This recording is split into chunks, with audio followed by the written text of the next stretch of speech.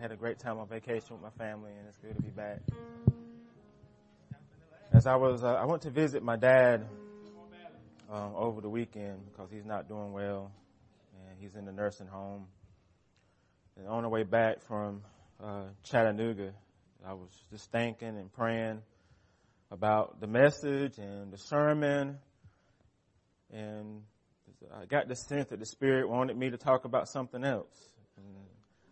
And I said, well, I'll pray over it and pray about it, sleep on it. And I got up this morning. I was like, yeah, I'm just going to go with the message I already typed and I already worked on.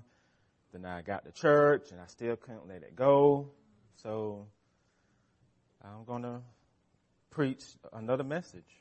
And I've never done this before, so I'm outside of my comfort zone with this. But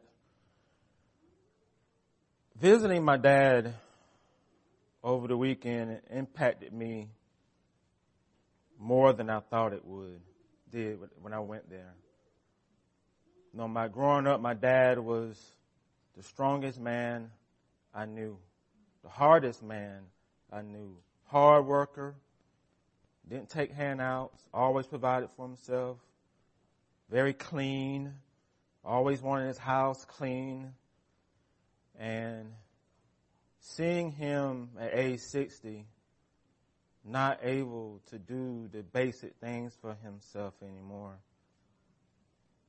it really has done something to me emotionally. And I was telling Wakita that I think I realized why I don't ever want to go home. It's because I don't want to see it. I don't want to deal with it. I think if we're honest with ourselves, I think we all prefer a virtual reality where we don't have to deal with certain things in life. It's easy just to place it out of mind and out of sight. And sometimes it's hard actually dealing with reality. In a reality where parents get older, their bodies break down, and they have to send them into a nursing home. And we haven't told him that he's not going to ever leave that place yet. And that's another conversation we got to have next month. And I'm not looking forward to that, because he might not ever want to speak to us again. And I'm sad because I know he doesn't want to be there, and it's hard. So how do you deal with actual reality when you really don't want to deal with it? And I don't really know how to answer that question, because I always thought, well, I love my family. I can get through anything. But when you're in it and you're seeing it, it ain't always easy. It ain't no easy answers. There are no easy fixes. And even here, singing these songs ain't helping me. It ain't going to make my dad better. He ain't ever going to be the man he used to be again. No matter how much I want it or how much I pray for it, he done had 2 strokes. He ain't ever going to be the man he used to be again. And I got to accept it. He has to accept it. And it's hard accepting it. It's hard living in actual reality. And I prefer a virtual reality where life is always well, where I don't have to deal with it, where I can just go and deal with life and I'm always happy and everything's good. I can come here, do a sermon and everything's fine. But that's not life.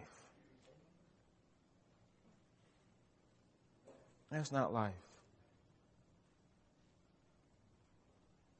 In Chronicles chapter 20, King Jehoshaphat was told that a great herd of people was coming to invade Jerusalem.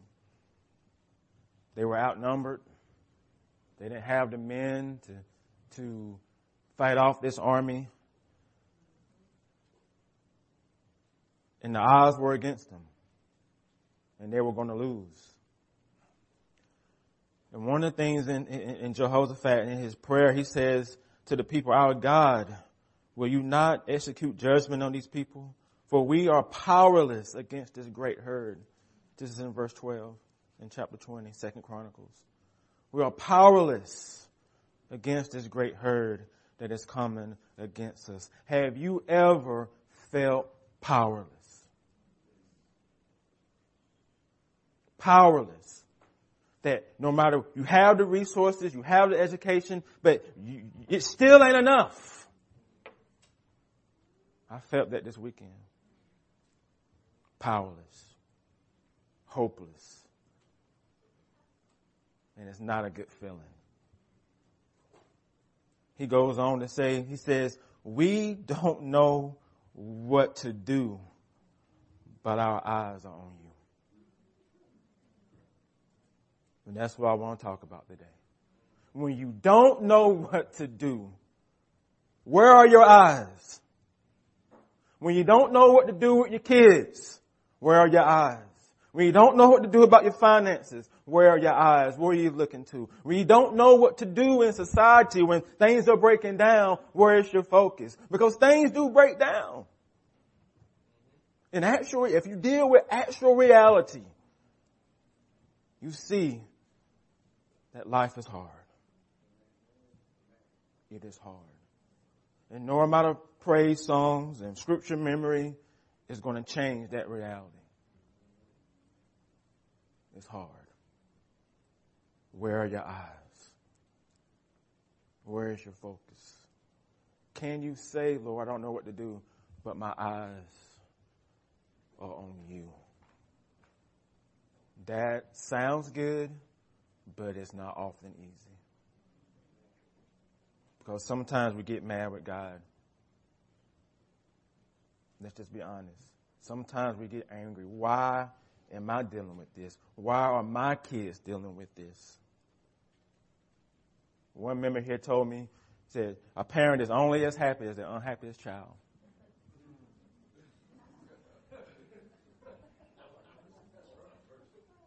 Sometimes they're true. Because it impacts us. We're not robots. Life impacts us all. But can we look at the Lord in the midst of it? Can we keep our focus on Him when we're disappointed? I know you say yes now, but when you're in the thick of it, it's hard. I wasn't focusing on Jesus. I wasn't looking at Jesus this weekend. I was in pain. I was frustrated. I was angry. I was depressed. Stressed out of my mind because I can't fix it.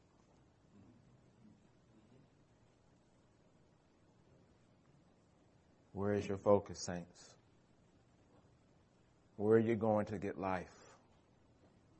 Where are you going to get the encouragement that you need to press on and to press through? What are you doing? Young kids, where are you going? Kids who are getting ready to go to college, where are you going? You can build your life with a virtual reality, but eventually reality is going to crack in. Eventually something's going to happen. It's going to break it up. Because oftentimes we are building a house of cards. And eventually that house comes tumbling down. And if you are not gazing into the eyes of Jesus, if you are not gazing there, you're going to feel hopeless. Or you're going to think He's punishing you. But He's not. These words are for me. You may think they're for you, but these are for me. Because I have a hard time believing it. But I want to encourage you that God will come. He will show up. He will be there. And you're not alone. It feels like you're alone. It feels that way, but it's not. I often wish the prosperity gospel was real.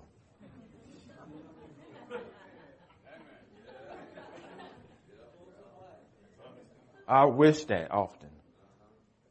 The health and wealth, that God gonna make everything better.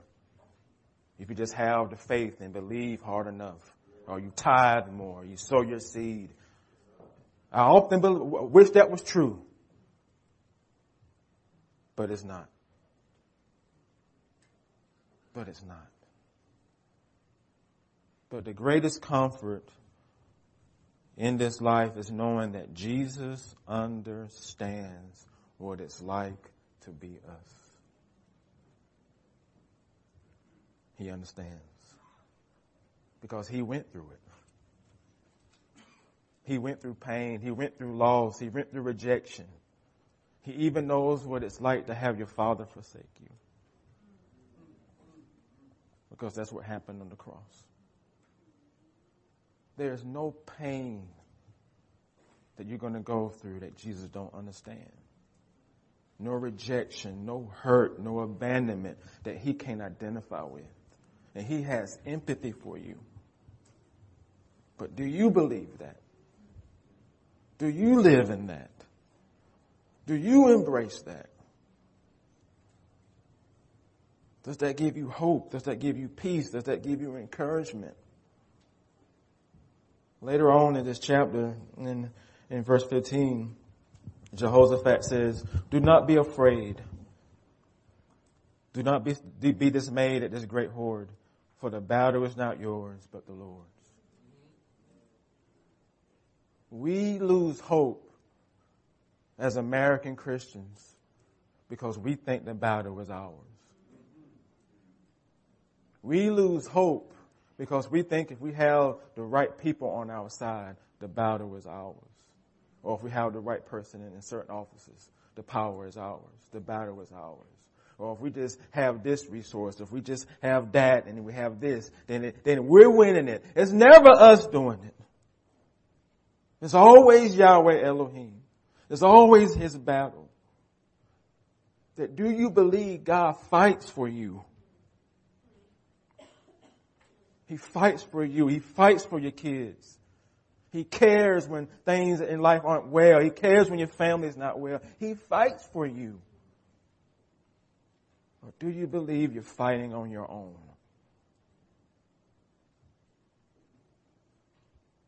We are not orphans. We are sons and daughters. And that's an amen statement. I ain't going to pull out the amen sign today.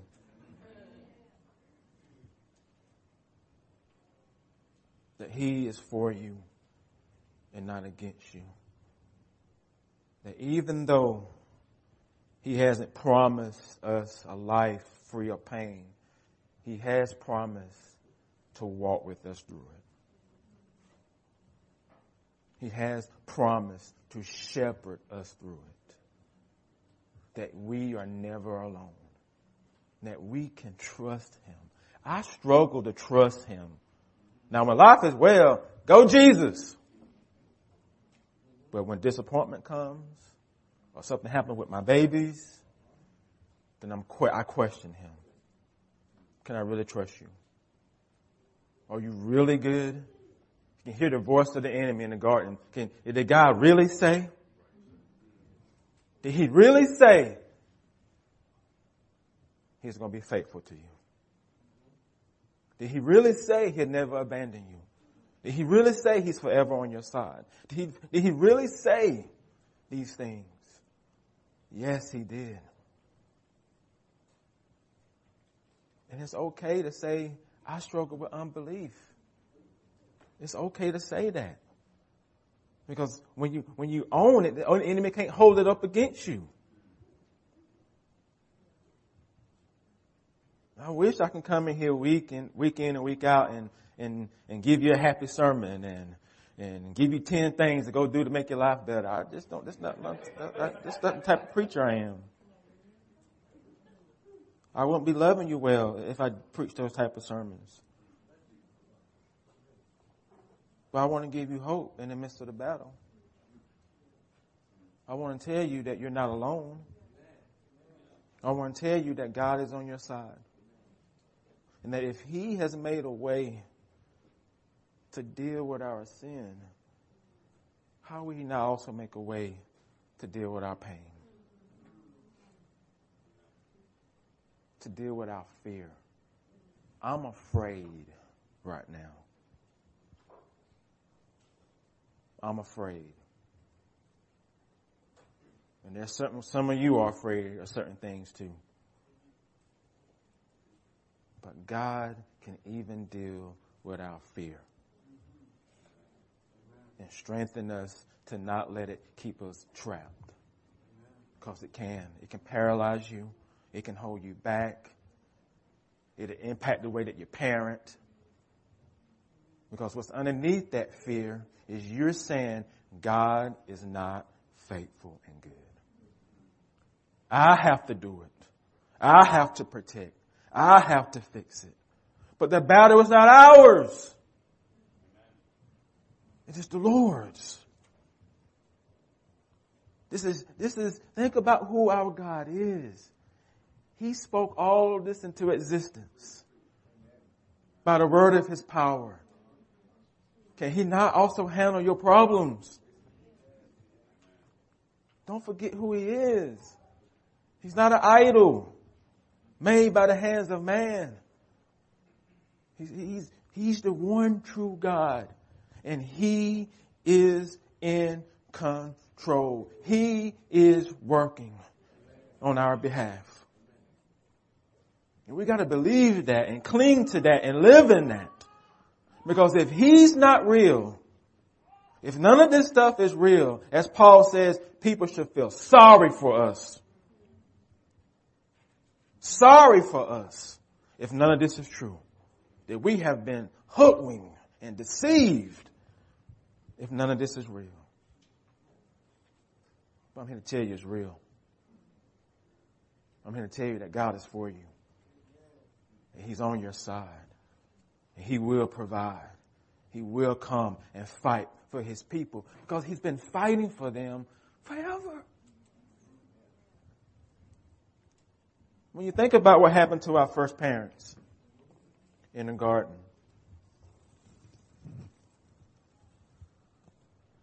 there was so much grace in the garden. Even in the midst of discipline, there was grace. Even when he kicked them out of Eden, do you know that was grace? Why was that grace, Pastor? Because if they ate from the tree of life in a fallen state, they would have lived forever in a fallen state. But because he loved them, he sent them away. Because he knew he had to send a Savior to make things right. And that is Jesus. That is Jesus. You think God makes this stuff up as he go? That's what we do. You think he just sitting in heaven? Oh Lord. Well, I'm Lord. We need plan B. That's not him. He's not making it up as he goes. Thank God he's not. Because if he is, we're in trouble. You're in trouble. Your life is in trouble. And he can't be trusted if he's making it up as he goes. That's not the God that we serve. Is that a God that you believe in? Do you believe in a God who is able? Do you believe in a God who is in control? Do you believe in a God who's on your side? Do you believe in a God who speaks into your pain and shepherds you through it? Do you believe in a God who doesn't hold these things over your head, who when you come to him in prayer, he says, I understand, my child. I understand. And I'm with you. Even Christ says, cast all your burdens upon me because I care for you. And if you have a hard time doing that, again, it means you don't think he can be trusted with your pain and your disappointments and your struggles and your unbelief and your failures. He can. You don't know what to do, but your eyes can be on Jesus. Are they? What are you running to, saints? who is your practical and functional Savior. The one that you really want to day in and day out. For me, it's often food. So, because I'm a comfort eater. And that doesn't help because I gain weight when I do that. So that's not a really good Savior. And so you have yours. Don't laugh at me. You have yours. Don't be laughing at me. So you have yours. What is it? What is it? I'm here to tell you, anything outside of Jesus is a poor Savior. It's a poor Redeemer. It's a poor friend. It ain't ever going to give you what you truly need. There's a Psalm 9. This is a psalm that I meditate on all the time now, every week. It's Psalm 9, beginning in verse 10. It says, those who know your name put their trust in you. For you, O Lord, have not forsaken those who seek you. Think about that. Those who know your name put their trust in you. For you, O Lord, have not forsaken those who trust you, who seek you. Seek him. Don't just seek him when life is well. Seek him when life is not well. Seek him all the time. You don't have to beg God to give you his attention. You never have to beg him. You know why? Because you have all of it at this very moment. There is not a moment in your life when you don't have his attention, when you don't have his favor, when you don't have his ear.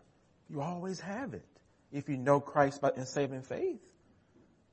So you can always come to him. I always wonder, if God knows everything, why do I need to pray and take my problems to him? It's the same reason that even though I married Wakita, I still need to pursue her. Because I'm in relationship with her. And in relationship with God, he wants you to come to him with your problems. He wants you to come with your hands out, saying, Lord, I don't know what to do, but my eyes are focused on you. You may be here saying, I always know what to do. Eventually, you won't. Because pride always comes before the fall. Eventually, you won't know what to do.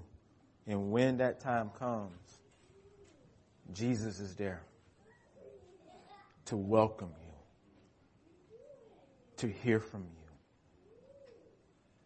And so, those are my words of encouragement. I just encourage myself. I'm thankful for that. And so, I know this is an unusual message for me, but it's the one I think the Spirit wanted me to share today. Because so often we can navigate life really trying to build a virtual reality and not really dealing with actual reality. But if you know that God is good, if you know that he is faithful, then you can face reality head on. Not confident in your own strength, but confident in knowing that God is on your side. The call to worship, what does it say? You are our rock, our fortress, our deliverer. Are those things that's not true? They're true. If he is your rock and your shield, your stronghold, your savior, your fortress, if he's really those things for us, then we have nothing to worry about. That he is with us. And he will get us through it all because he's faithful. And that's what I want you to cling to this week. God's faithfulness to you is there 100% of the time, 365 days a year. He's faithful to you. We struggle just to believe it. But it's there. It's even there when you don't believe it. Think about that. It's even there when you don't believe it.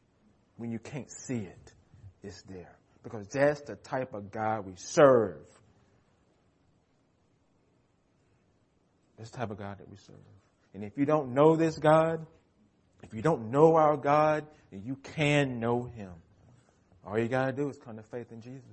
All you got to do is confess that you're in need of him, that you have sinned against him, and he will forgive you, and he will bring you into his kingdom, and he will stamp you with his approval, and you will be his son and daughter forever. And there's nothing that you can do to lose that sonship and daughtership. Neither is anything you can do to earn it. Because Christ did all the work for you. And that's a good thing.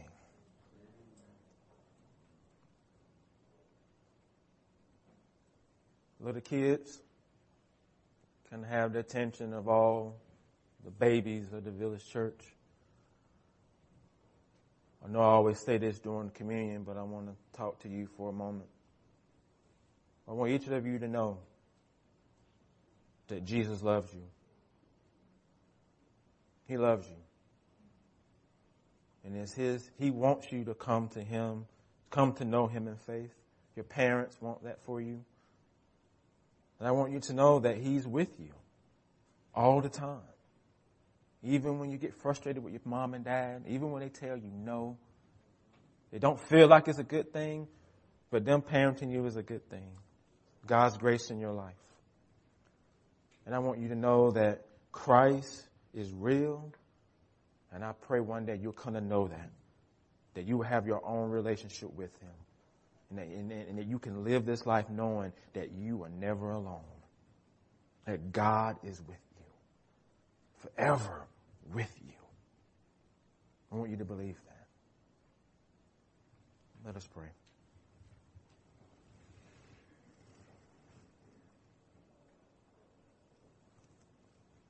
Father, we don't often know what to do, but our eyes should be on you. Our heart should be on you. And that's my prayer for the saints here. Young and small, young and older, that as they go out this week, they may encounter things in which they don't know what to do. But you know what to do, Lord. You provide. You give. You open up doors. Help our unbelief. Give us comfort. Help us to lean into you. Help us to enjoy the grace that you have lavished upon us. Help us to know that even in life's disappointments, our God is faithful. Help me to believe that, even when it comes to my dad. It's in Christ's name that I pray. Amen.